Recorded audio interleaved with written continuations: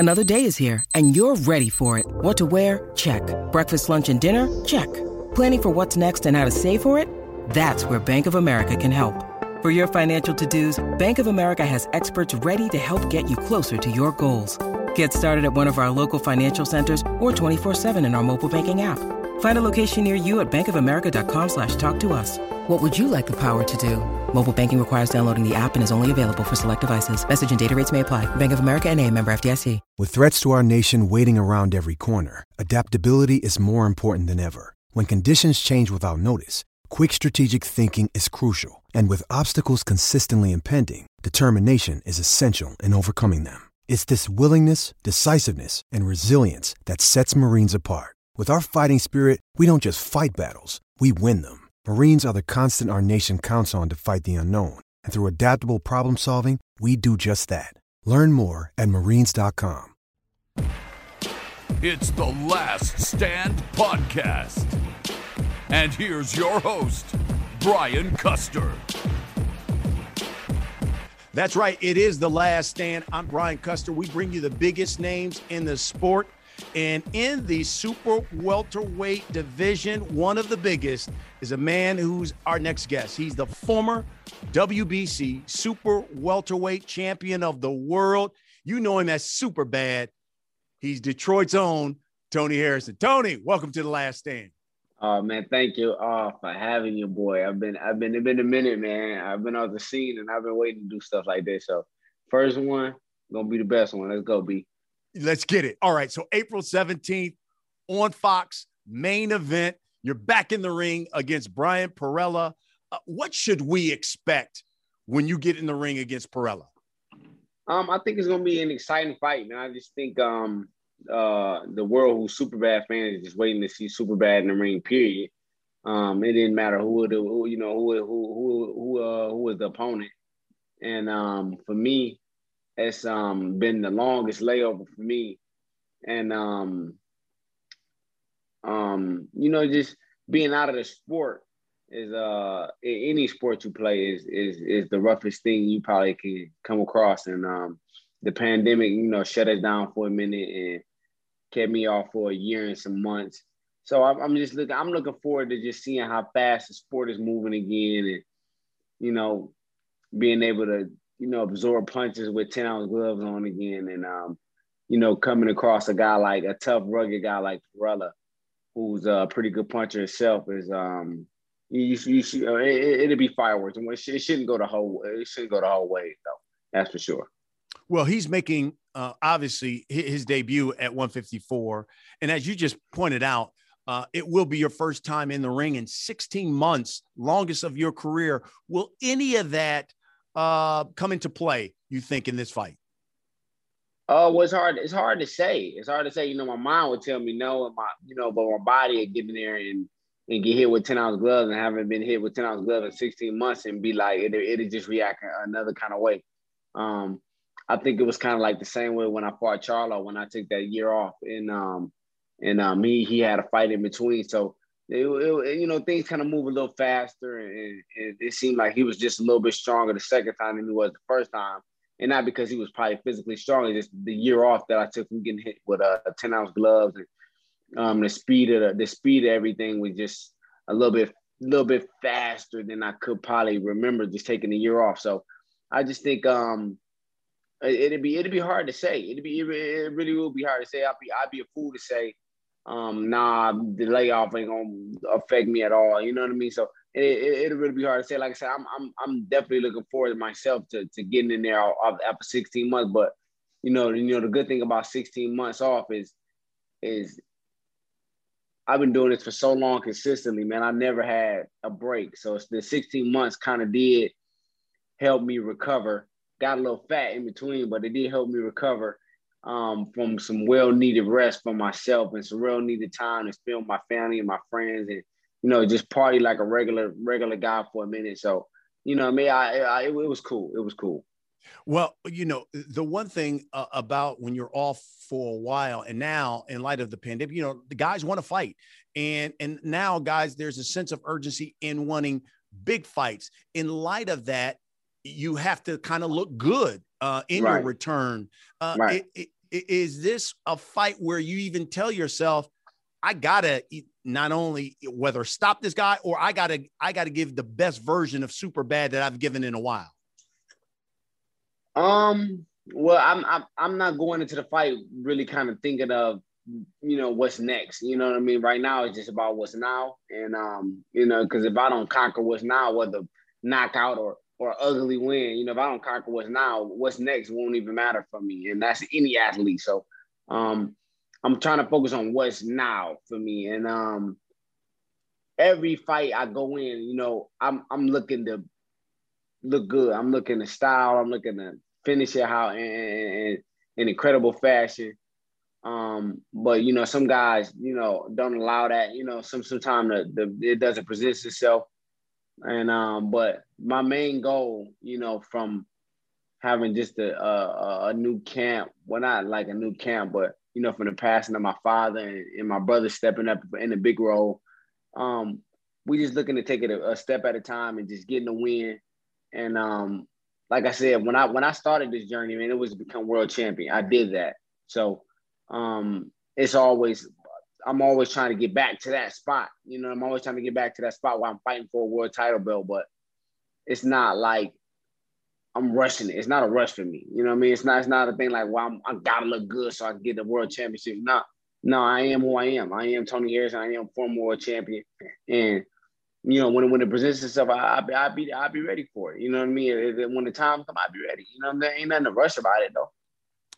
Tony, last year, I think was a horrible year for all of us in light of the pandemic, but a really tragic one for you, considering your father, who was your trainer, died from coronavirus.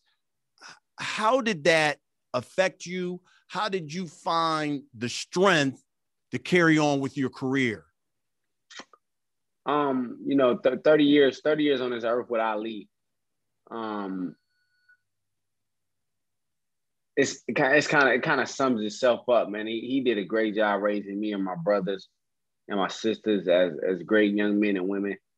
And for me, it's just I'm just a realist about every situation. Like I said, I never expected the situation to happen so fast or when it did, but I'm just an advocate that death comes to us all. You know what I mean? We just don't know when. You know what I mean? So my father did a great job spending his time and dedicating his time to his children. He did a great job being a role model for the community, living his life the best way he wanted to live it. And you know what I mean? Well, with those things, you can't take anything away from him being a good man. He was a great man. And a guy just called an angel a little bit sooner than I expected him to call him. But the time I spent with him, man, like literally, like I probably spent every year of my life with that man. It wasn't a year off I didn't have with him. So just to be able to relish that time and have that time what I had with my father was what I mean? I can't buy him. I just sit back and I reminisce on the times we had and just say that it was good. It was, I mean, he was a good man. He did everything in his power. Only thing he was missing was money, and money didn't buy him. So everything was amazing, man. And you know what I mean? Like if I could do it all over, I would do it the exact same way. You know what I mean? Like God's message was his message. How has your goals in your career, have they changed since his death? Like I said, being fighting since you've been 5 years old, man, you kind of walk into the room sometime and the light is a little dim. And but as a fighter, you find ways to fight in those dim spots and those dim rooms. Since my father passed in the 16 months I had off, I walk in the room and the room got LED lights in it now. You know what I mean? Like I'm back hungrier. I'm back just, like I said, the rest just, rejuvenated my mind, rejuvenated my spirit. And doing it for so long with the same people, the same routine, You know what I mean? It was just like, I'm gonna get up and I'm gonna do it, but it wasn't like the urge to really want to get up and say, I'm gonna get up before everybody and I'm gonna get out there. So when they pull up, I'm already out there. You know what I mean? It's kind of like that spirit is in me now, that kind of fire, that kind of energy, that kind of rage is in me again. And I'm more motivated for myself. You know what I mean? Like I don't need the motivation, I don't need the cheers, I don't need the claps. You know what I mean? So like I said, this fight coming off being my first fight back, I don't need a crowd. I don't need no boos. I don't need no eyes. I don't need no hoorays. I just need me and him. I need a ref, some officials in a ring. That's all I need. Well, it took you a couple cracks, but listen, you became a world champion. You defeated Jermell Charlo. That was in December of 2018. What did it mean to you when they put that belt around you and you were world champion? Man, to be honest, man, I lived hiding the motherfucker off. Like the first like month. Like, you know what I'm saying? Like I took that belt everywhere, man. Like it was like a dream come true, like to finally become something that you always told yourself you started off doing in the first place. It was the reason why I started doing it in the first place. You know what I mean? My father put gloves on me in the first place. You know what I mean? The whole goal we were shooting for, like it was no other belt. So God had his plan because I fought for the IBF and I lost. You know, so God had his plan because he already knew the belt I wanted. He already wanted the green belt. Like, not only the green belt is the one that meant something to me, it's the belt that you know, the iconic Floyd made seem like it was the only fucking belt that mattered. You know what I'm saying? So it was like, that's the one I wanted. So, you know what I mean? It was God's plan. I mean, I'm talking about I lived high into the sky, man, for about a month, man. I probably didn't sleep. You know, I probably was like that movie 48 and 49. I probably didn't sleep for like 40 days and 40 nights, just party, city to city, town to town. I just tore it up, man. And after that, I just felt like, damn, like, you know what I mean? Like, what's next? You know what I'm saying? Like, you know, we got to defend this motherfucker. Like, you know what I'm saying? Like, let's get back to work. You know what I'm saying? So it was one of those things, like, I did it, and like nothing changed about it. The character was still the same. The person was still the same. The world just needed to know that it was a new face on the scene, and man, it's amazing. But you know what I mean? Like, it didn't change the person I was. You know what I mean? I just was like, cool. Like I like after the month, I gave the belt to my auntie. She kept it for like a month, and my boys, they kept it for like a month. So you know what I'm saying? Like I wanted, you know, it was more of a we passed it along like a freak chick. You know what I'm saying? We just passed it along. You know what I'm saying? So I let everybody enjoy it, man. But it was good that we brought that back to Detroit, man. After the great Milton and Tommy and Jimmy and just so many other countless of guys that did it for the city, man. And like I said, the shade is all over Detroit. Like they don't even recognize the city that brought so much lineage to the sport, man. So it was just good to be able to do that for the city, for sure. So then a year later, you had to defend the title in a rematch with Charlo. You end up losing that fight. What do you believe was the difference in the first fight to the second fight? Like I said, I think it was a couple variables, man. I think, like I said, I think the main variable is if I would have just fought him and not had gotten injured and we would have fought in Vegas, I think it would have been something totally different. But I think that he got his groove. You know, he knocked out Jorge Cota. His confidence was a little higher. He was dull though. Like after beating him the first time, he was shot. Like he was on a suicide watch. Like he was done. He was done. Like I just had to beat him again within that small period of time. I had him. You know what I'm saying? So as he knocked out Jorge Cota, he like, okay, I'm back on the scene. I did this right.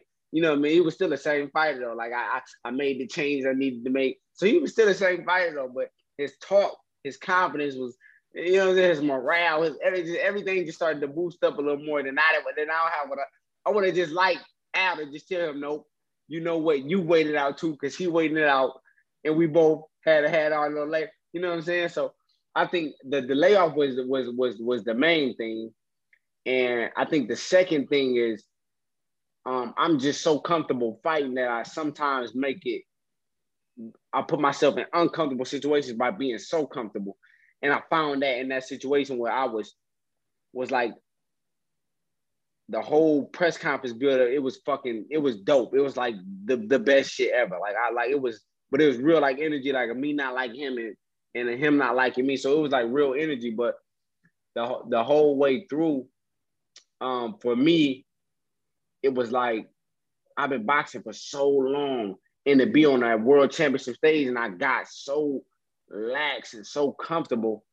It shows like how God gifted me to, like, just it takes a different kind of man to get into a firefight with two pistols, and people pistoling out, they shooting it out with pistols, and this man just cooling, like laughing, like I'm cooling and I'm laughing when bullets is flying right in front of my face. You know what I'm saying? So, and it just showed how I was so comfortable in the fight, and I had him so bad, like, you know what I mean? Like, and then my whole mentality was like, you became world champion, like.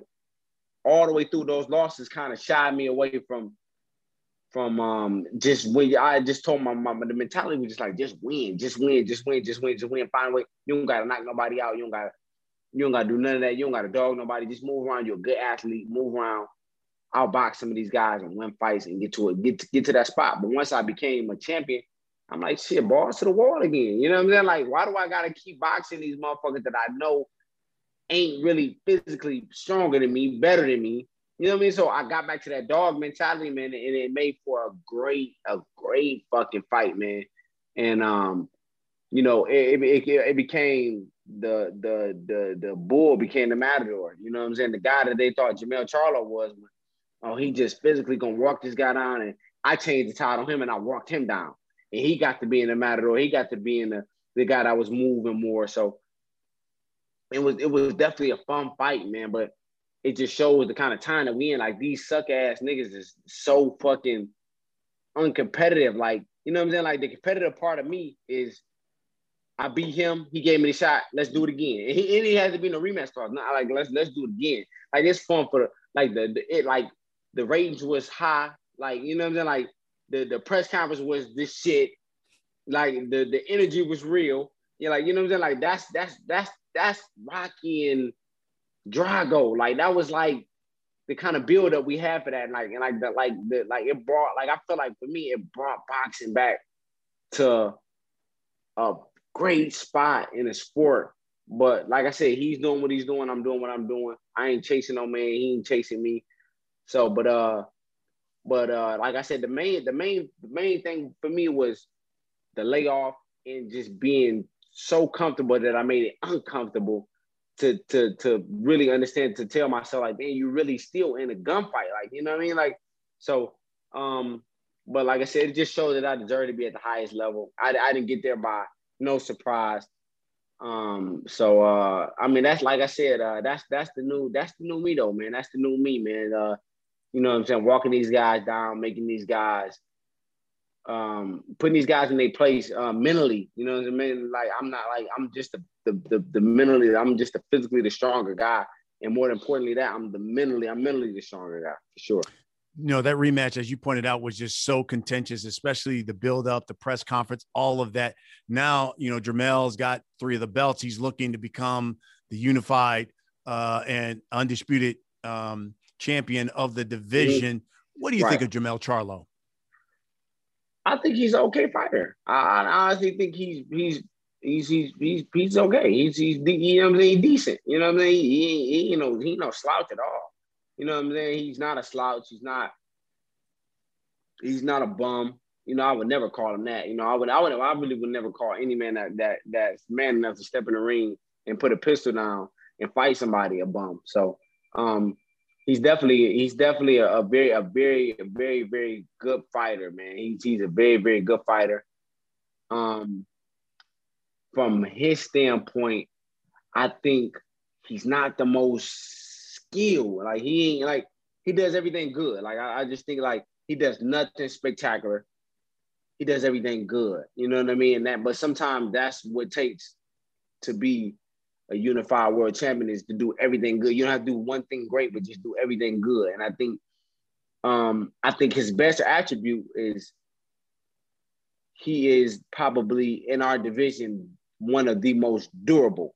You know what I mean? Like he's very durable. You know what I mean? Like his body, his body, his body pain resistance is like very high. Like, you know what I'm saying? Like I could hit him with a good punch, and I know I hurt him, but his demeanor never changed from any shots that you hit him with. So it's like his resilience for getting hit, his resilience for staying strong is very high, and I think he does that extremely well. Like his technique is very good. And like I said, he got a good trainer, man. He got a good trainer and good stable around him. And I think he's a good fighter, man. He's a real good fighter. Yeah, I love your division because you have so many great fighters, it seems, at 154. Obviously, Charlo, yourself, Hurd, Lubin, J-Rock, Castano, who's there. Is Tony Harrison still a major force at 154? I think you would have to see some of these guys stop ducking and stop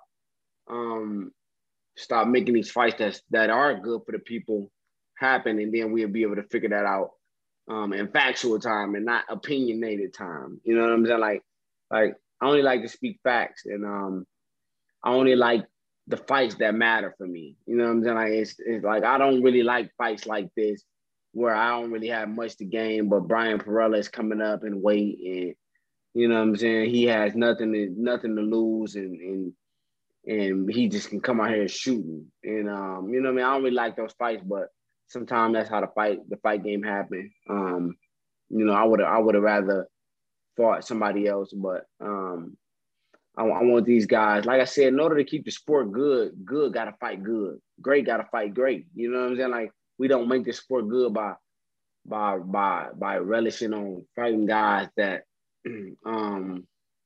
where you look at the odds on the fight and it's 9-1 and 10-1 and 21-1. You know what I'm saying? Like that's not how we make the sport better, man. And I think it starts with, you know what I mean? Like the promoters do their job, matchmakers do their job, but it really starts with the fighters. All two fighters got to do is agree to fight each other.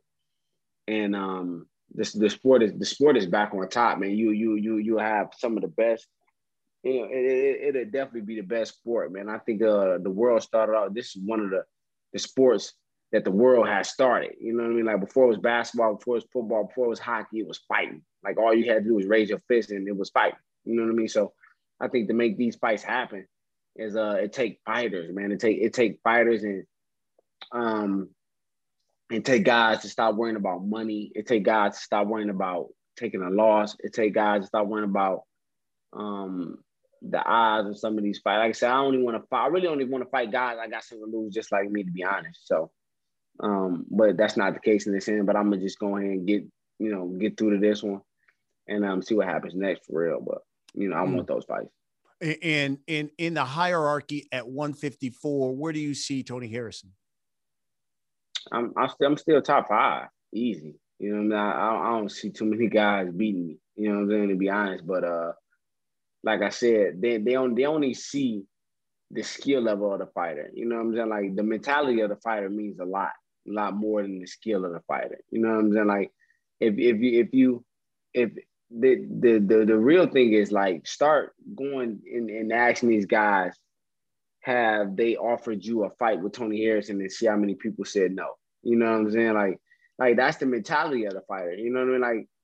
Like damn, this guy really this guy really has to be pretty good. Like if everybody turning this guy down. You know what I'm saying? Like it ain't like I'm getting the opportunity to fight the guy that I want to fight, and I'm saying no to it. You know what I mean? Like I'm really the guy that's like let's make that fight happen. Yeah, I was gonna say, have you went to Al Haymon and the PBC and said, yo, give me Hurd, give me J-Rock, give me Lubin, give me these guys. Have you done that yet?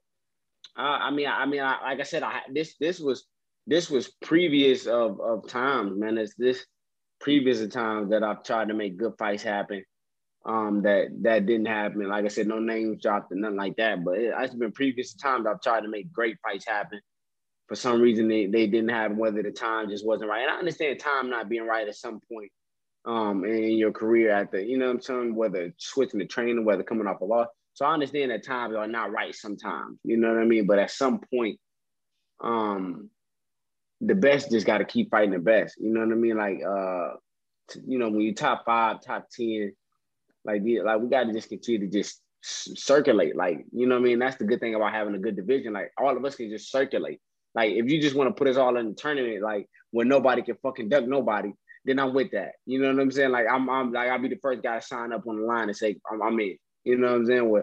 Where everybody just draw out of a hat, like we do March Madness. This guy gotta fight this guy. This guy has to play this guy. This guy has to, like, you know what I'm saying? I'll be all for it. You know, I'll be one of the guys that sign up for it, and I'll be the first one that'll put my name on a petition and say, let's make this division great. Let's do it how it's supposed to be done. And I think from that, once you see good fights happen, man, and you see the justice and the kind of testimony we get from that, I think, you know, you'll get the middleweight division to do it. I think junior middleweight division to do it. I think, you know what I mean? So sometimes it takes stuff like that to happen. But like I said, to be a good fighter, man, it's not only about fighting, it's about, you know, coming from them days that Tommy was fighting each other, and Ray Leonard was all fighting each other, and Hagler, Duran, and all those guys was all fighting each other. I mean, that's really what the sport needed. Like, you know what I'm saying? Somebody got to be a loser at the end of the day, and it got to be a winner. But once again, those guys are all in the Hall of Fame because they all did what they were supposed to do as fighters, and they all fought each other. Yeah, you're right. That's a great point. How long do you see yourself fighting at 154? To be honest, man, I just don't see a reason to go up to a division. I think that is less energetic. You know what I'm saying? I'm not saying never say less talented, because talent is everywhere, but less energetic. Like the middleweight division is just less energetic. Like, it's nobody. It's like the energy is not the same. Like when you look at the top 10 junior middleweights, like, you can pick 1 out of 10, and 10 versus 2, 2 versus 8, 8 versus 6, and you make great fights. You know what I'm saying? Like, I don't see the same when it comes down to the middleweight division. But if it wasn't coming out for me to move up to middleweight, it would have to be like something that has to make super sense. In like, it has to be something like that a press conference for me would just have to be like better than Jermell Charlo type thing. And like I said, it would have to geek me up some other way where it's not just me moving up to 160. It has to be like money or something like that. But like I said, I really just want to retire here. And I want to just try to make all the best fights I can, all the fights that I know that'll be just amazingly good fights, man. I just want to make all the best fights I can before I even think about moving up. I mean, you really asked me to move up. I mean, it would be like after 16 months, that would have been the question to ask me to move up, because making weight at 154 again after 16 months off is fucking, man, man. And like I said, to make it even worse, man, to go into that bubble and not being able to do nothing is ridiculous. Like, they asking us to commit suicide, to be honest. Yeah, you know what I'm saying? Fighters have realized that they basically, when they go to wherever they're fighting, they better get there on weight, because once you get there, there's not much you can do. So you better get there basically on weight. They asking us to commit suicide, man, and that's the struggle. That's gonna be the hard part of the struggle. But once I get there, and once my body gets back to that weight, I'll be okay. You know what I'm saying? So, you know what I mean? Like, it's just a point of breaking the body back down from doing all the bullshit I was doing for 16 months, and breaking the body back down and like snapping it back in shape and telling it, you know, it's time to get back to your weight that you normally fight at, which is going to be a struggle after 16 months. But I get there, though. You know, mentally, I get there for sure. If it was up to you, and I love when we have fighters on to ask them this question, if it was up to you, what would be your next 2 fights after Perrella? If it was up to me, my next fight, like I said, I would definitely Jermell Charlo and another rematch with Jermell Charlo again. You know what I'm saying? But realistically, realistically, I really swear to God, I've always wanted to fight Julian Williams. Like realistically, I've always thought, like, when it comes down to the movement, when it comes down to the boxing, beautiful science part of it, I think he's a very good fighter. And Philly and Detroit is just like two of the same. And like I said, I always think that a fight versus me and him would just be like the ultimate chess match, the ultimate fainted out, the ultimate moving head, side to side moving. It'd just be beautiful for a guy that loves the sport of boxing. You know, it might be slower than expected for the action-packed guy, but the guy that loves boxing to be like, these two motherfuckers is in without throwing a punch. Like, these two motherfuckers is fighting. You know what I'm saying? We just moving our feet and working our angles and moving our head like these two motherfuckers, they ain't throw a punch yet. You know what I'm saying? So sometimes that's just the beauty of boxing, man. But like I said, I've always wanted to fight him. I would always look for a Hurd rematch if I could. Castano's back on top. Him and Charlo will fight. I would love to fight him. I would love to fight with Rosario. You know what I'm saying? Like I said, you could pick a lot of guys, man. I'm not choosing any of them, but you know what I'm saying? I'm not hounding any of them on. I'm not choosing them. I'm not skating out. But it's too many fights you can make for a guy like me when it comes down to the junior middleweight division. How about this? What do you think, Danny Garcia saying that he's coming to love Danny. 154? I fucking love Danny, though. And he I love Danny, dog. He says, quote, "I'm still a bigger name than all them dudes at 154.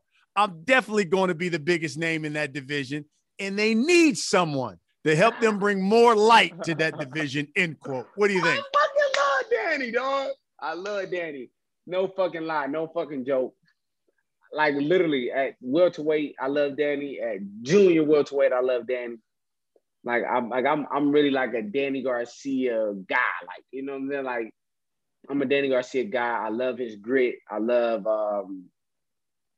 the fact that him and his dad are crazy enough to do the things they've done. But most importantly, I love them more for him just sticking with his dad. You know what I'm saying? Like, any guy that we can see that stick with, like, listen to me, like, a father-son relationship is tough already.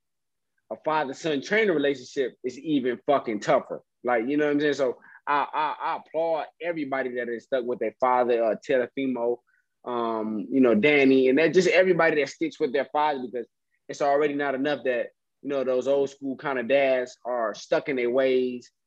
And it's hard to create good relationships with that kind of thing. But, you know, it's a mental challenge. You got to be mentally strong to do that. But I think Danny Garcia coming to junior welterweight is a fucking big thing.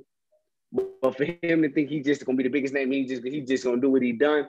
Like, come on, man. Like, come on, Danny. I love Danny, but you little Danny now. You know what I'm saying? Like, you gonna be little Danny compared to the big guys, the 6'1" guys. But I love Danny Garcia, man. I love, man, like, literally, like, it's nothing bad for me to say. I would love a fight with Danny Garcia. I think he's an amazing fighter, bro. And he's chasing greatness, man. Like I said, he's not running from anything. He's just chasing greatness, man. And you can appreciate a guy like that. I always appreciated Danny, man, for chasing everything he's done and everything he's done. And like, literally, like, it's nothing bad for me to say, man. I love that dude. You've done so much for the city of Detroit. Obviously your home, city you love. What do you want your legacy to be once you're done? I wanted to be like, this guy stood for something. This guy, the main thing is this guy didn't sell out. He did it his way. This guy was just, I want my legacy to be like, this guy was just different. You know what I'm saying? Like, you hear a lot of guys say,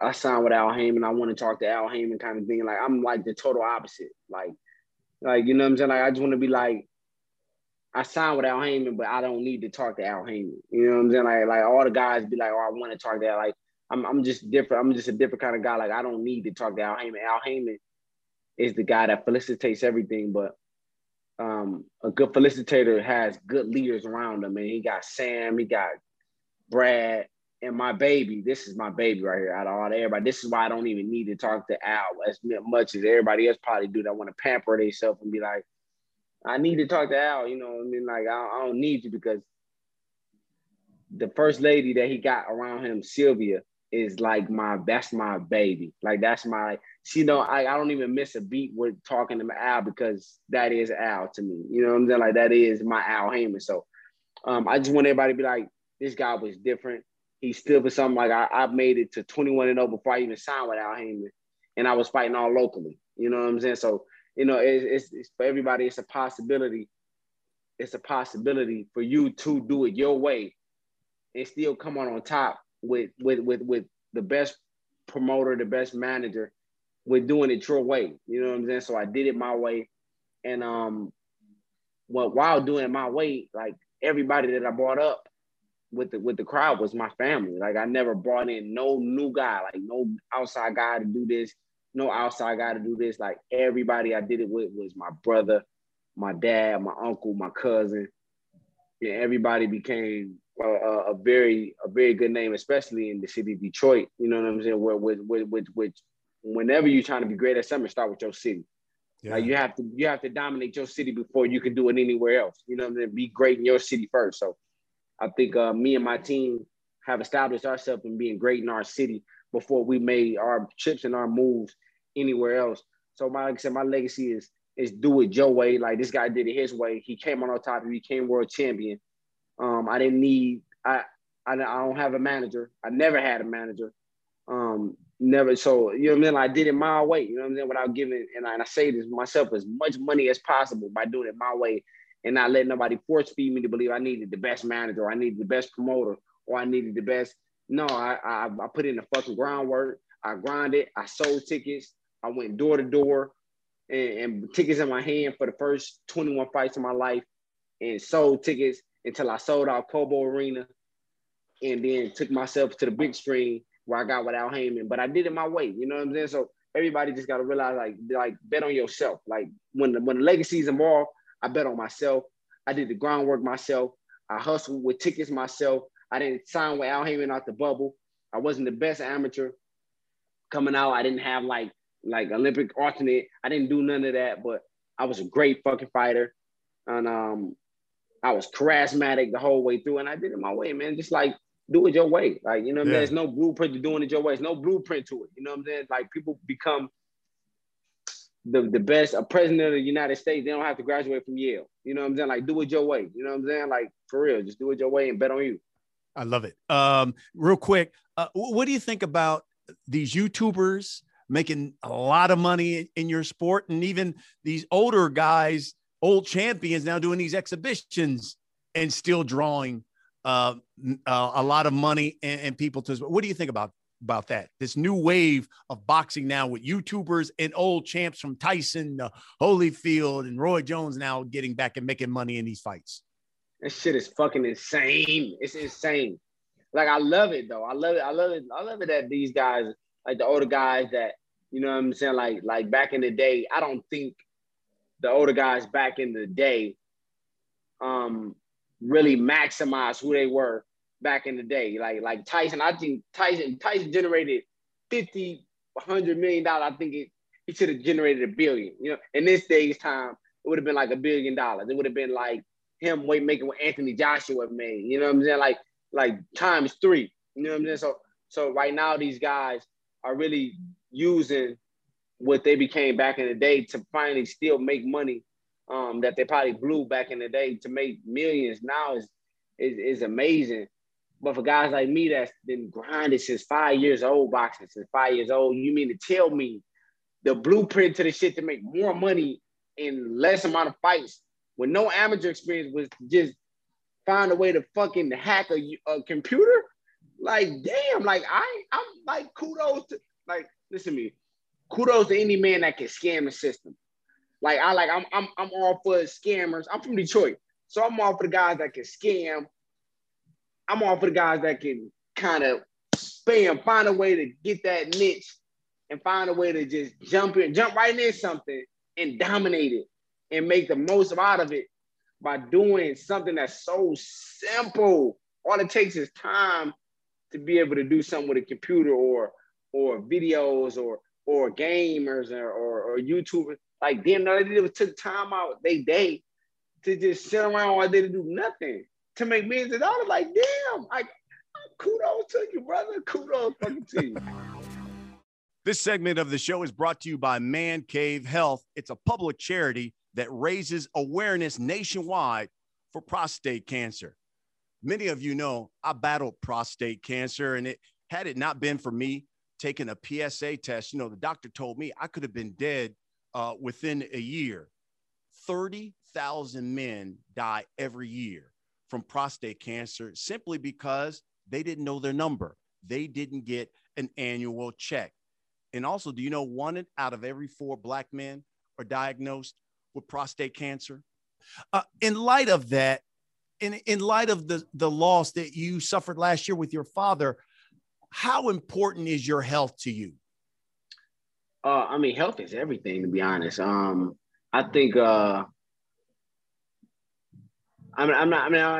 not pretty sure, pinpointed pretty sure, but I think if my father would have taken health a little bit serious, I think it would have his body probably would have fought off COVID a little harder. You know what I'm saying? Like, not only with the doctors, but it starts with your own body. Like COVID reacts, how it reacts to your body just comes from health. Health is top priority. You know what I'm saying? So I just wouldn't, I just want everybody to be like, don't overlook the small things for the bigger things that don't matter. Like, you know what I'm saying? Because when you die, money don't matter. When you die, cars don't matter, jewelry don't matter. You know what I'm saying? So the object of life is to live as long as you can, to see your friends and your family, your granddaughters and your sons and daughters prosper in life. And if I can live to 100 years old, I want to. You know what I'm saying? Yeah. So health is wealth to me. Like, that's the ultimate form of wealth. Well said. In light of that, has anyone in your family, especially on the male side, have they ever been diagnosed with prostate cancer? You know what? I couldn't even give you a definitive answer for that. Like, I'm so ignorant. Like, I'm so ignorant to the fact of prostate cancer when it comes to a male. Like, you know what I mean? Like, I know that's a huge thing. Like, my dad used to get checked out for it, but I'm still one of those guys that's young enough but ignorant enough to understand, like, that's really something you should be doing. Like, you know, that's really something I should be doing. I should always be getting something like that checked out because my dad did it.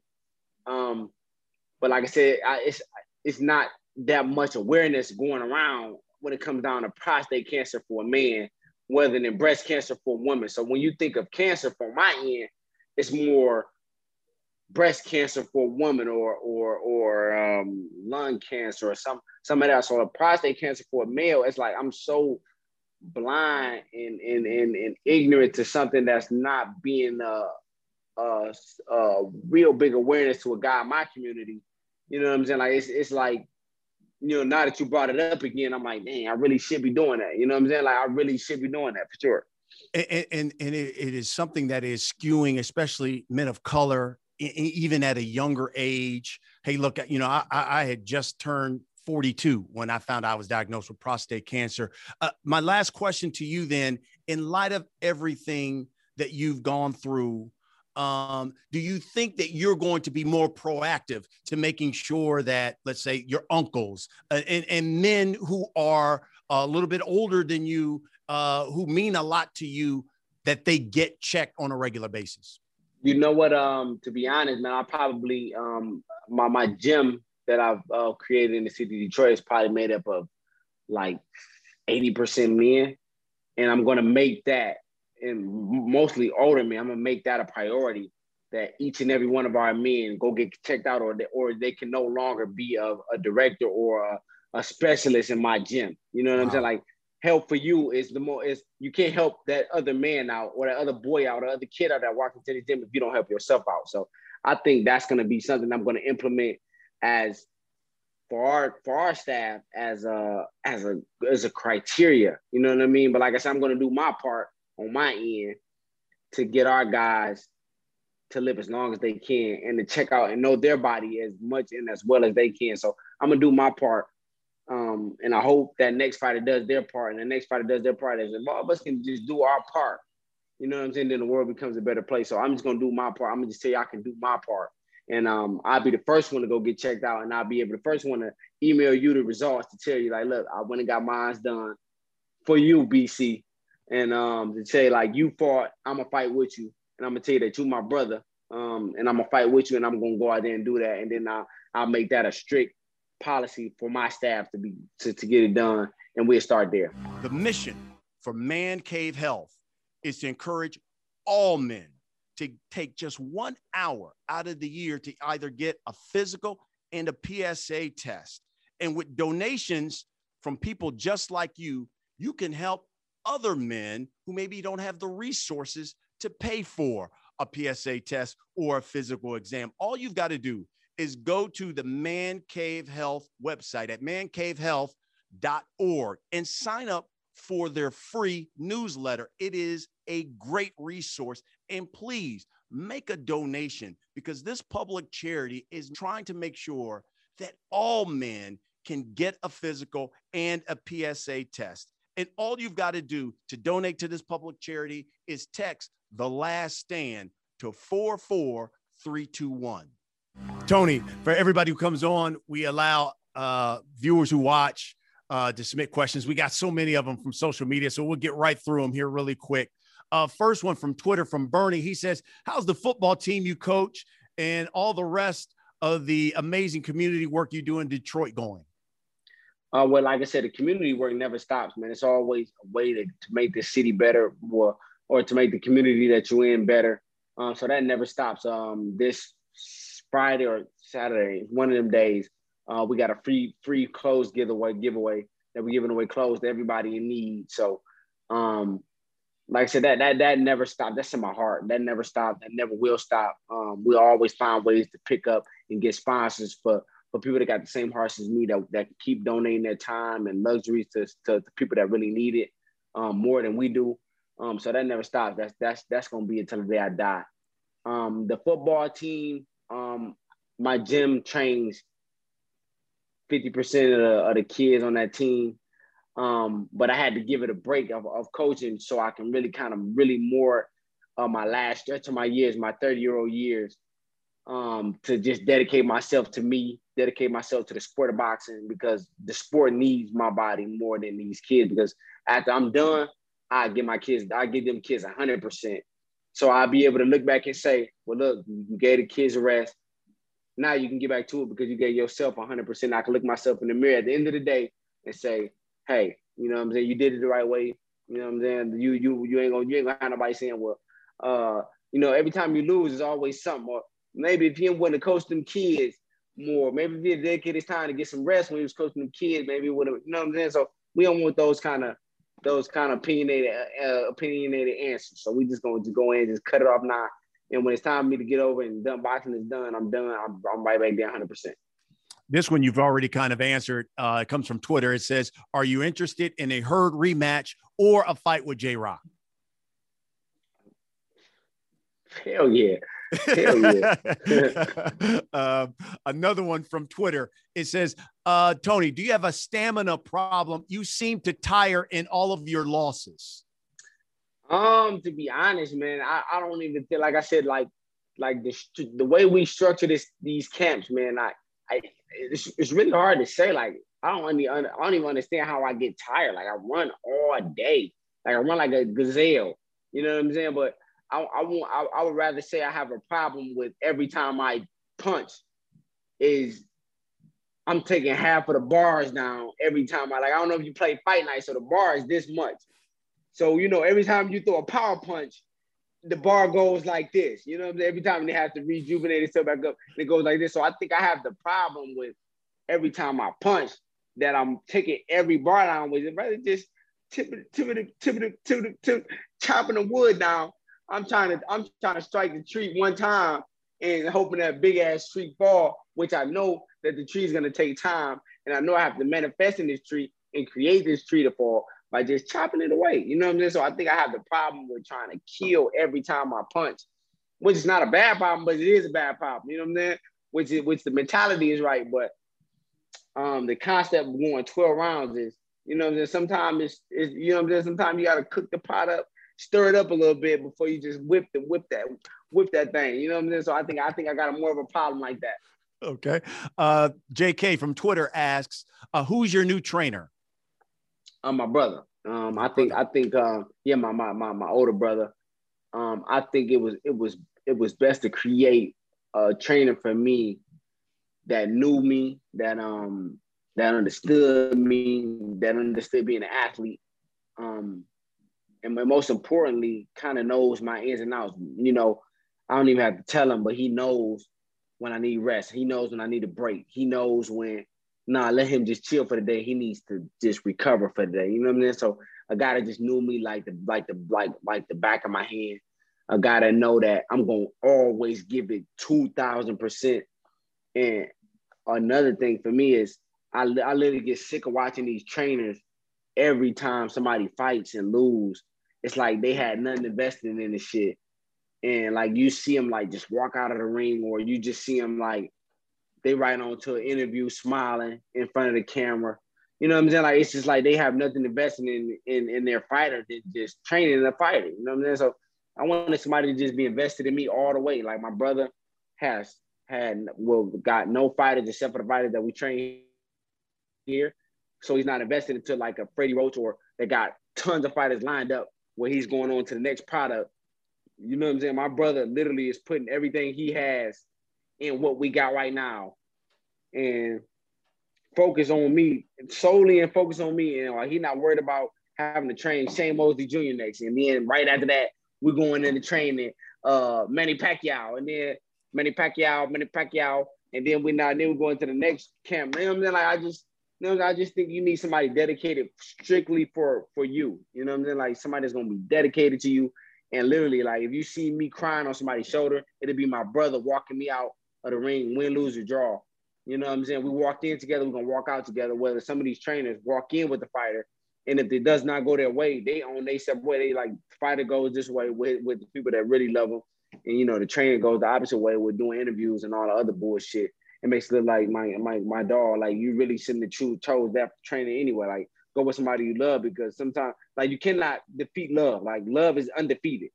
Like you know what I'm saying? Like whether you go with this guy that's 100 times more skilled, I'm gonna choose love over skill any day of the week. You know what I'm saying? That's just how I choose it. This one from John from Twitter. He says, will you fight Erislandy Lara? I would me as a fighter, I would love to fight. I would have loved to fight a Lara over a Perella. You know what I'm saying? Like me as a fighter. But me as a fan, fuck no. I don't want to fight no Erislandy Lara, because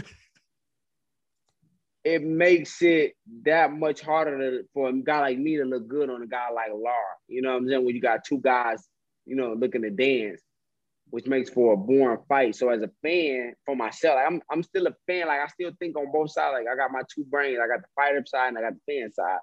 So as the fan side, it's like, no, that wouldn't be like the most exciting fight to ever make. You know what I'm saying? But as the fighter side, is like that's a beautiful fight to make when it comes down to skill level.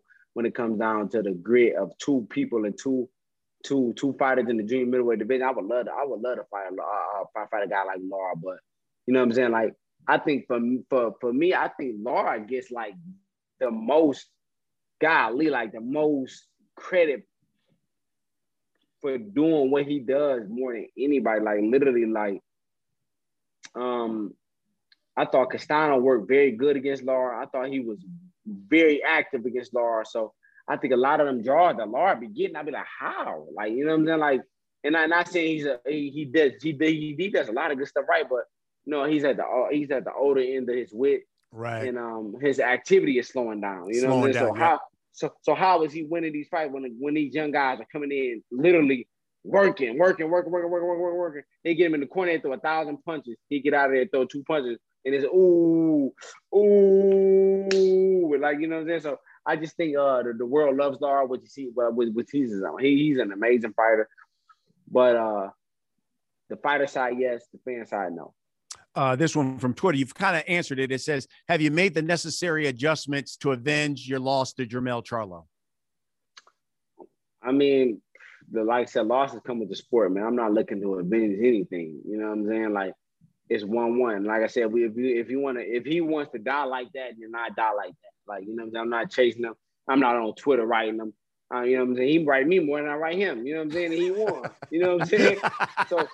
So once again, he literally thinks about me more than I think about him ever in life. I don't even think about the dude.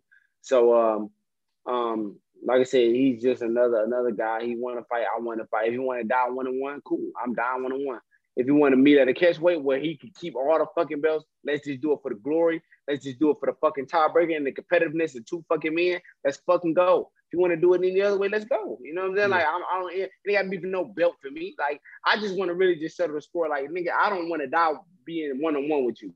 You know what I'm saying? When I know in my heart, like, I'm better than you. You know what I'm saying? But like I said, he's a great fighter, man. He's on with his career. And like I said, I applaud him for being a unified champion in the junior middleweight division. I don't think it's been done before or something like that, right? Like, he was the first one to do it.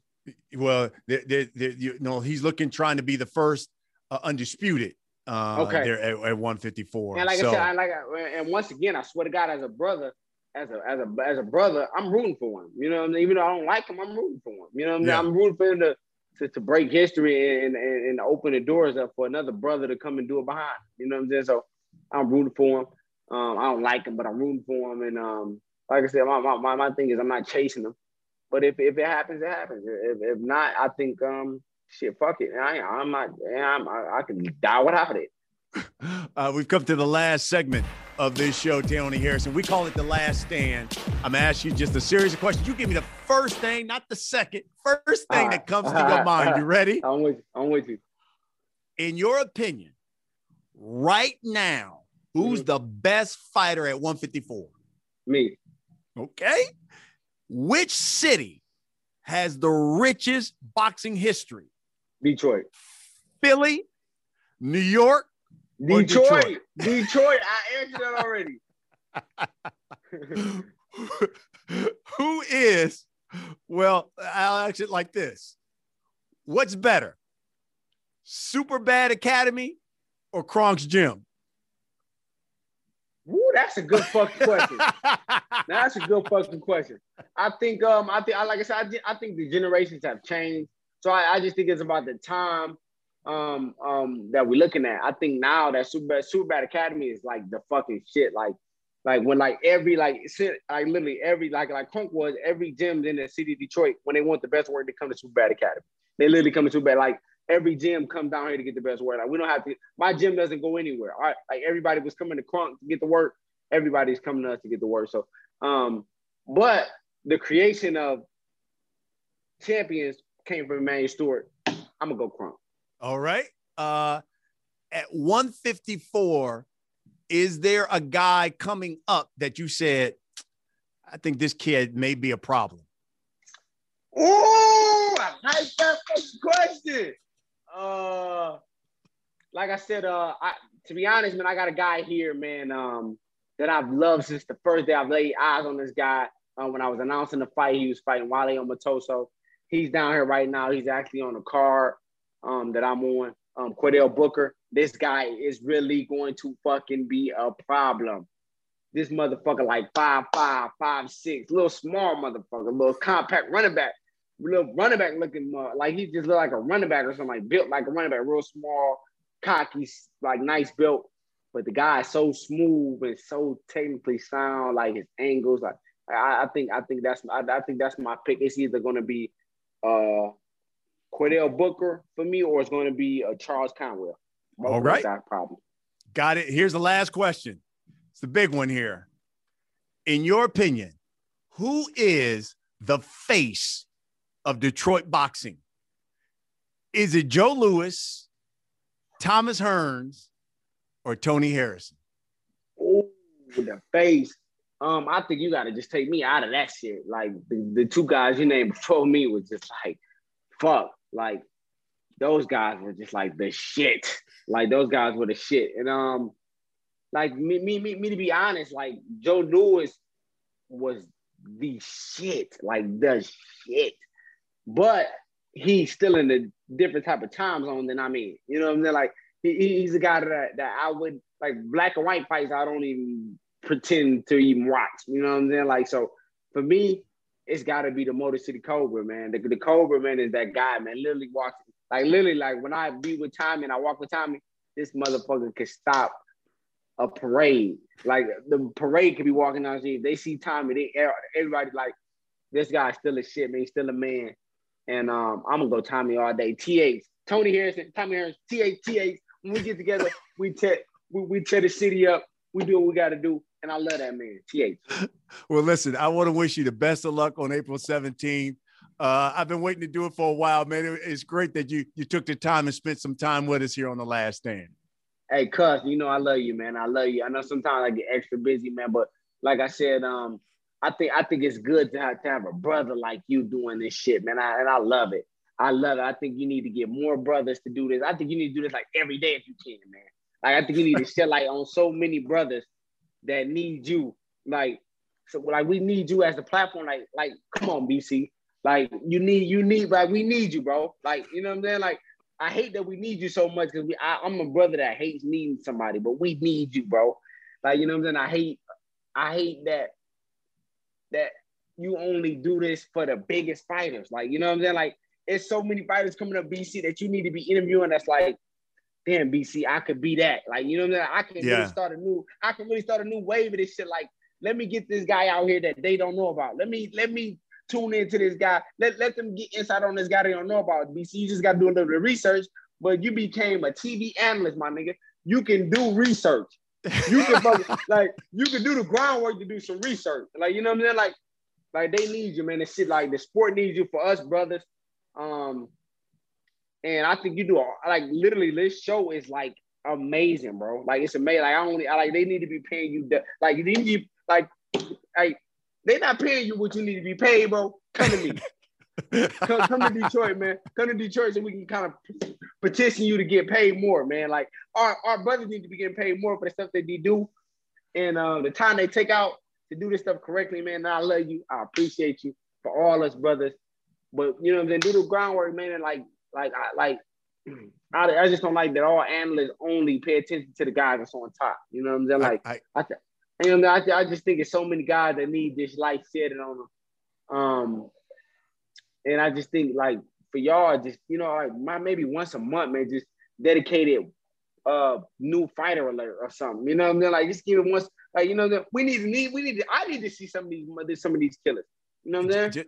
Just like how we have enlightened you when it comes to health, you've enlightened us. And you know what? I think that's something we're going to start doing and incorporating. We're going to start incorporating some of the up and comers here and make sure that we get those guys on. Man, because you raise a great point. There's a lot of great athletes and great fighters. It is, man. And there's a lot of guys that's just unsigned, that's looking to get to Al, or unsigned that's looking to get to top rank. They just need the opportunity. You know what I mean? It's just almost like that guy that back in the day, when he was like, this guy would beat Jordan. But nobody fucking knew about him because he didn't go to the biggest college, or he didn't even go to school, period, but he'd go tear it up at the Rucker. You know what I'm saying? Like, that's the guy we want to talk about. Like, let's not talk about him when it's too late, when the guy then blew his own opportunity and we got to make a show on Netflix because the guy then blew his opportunity. You know what I'm saying? Like, I'm saying like let's shed light on these guys now, man. And I think it'll be dope, man. Well, listen, I appreciate you, man. I appreciate the time. Wish you nothing but the best of luck in your fight. And folks, that's what we do here on The Last Stand. We bring you the biggest names in the sport, like Super Bad Tony Harrison. Thanks for watching. We'll see you again next week.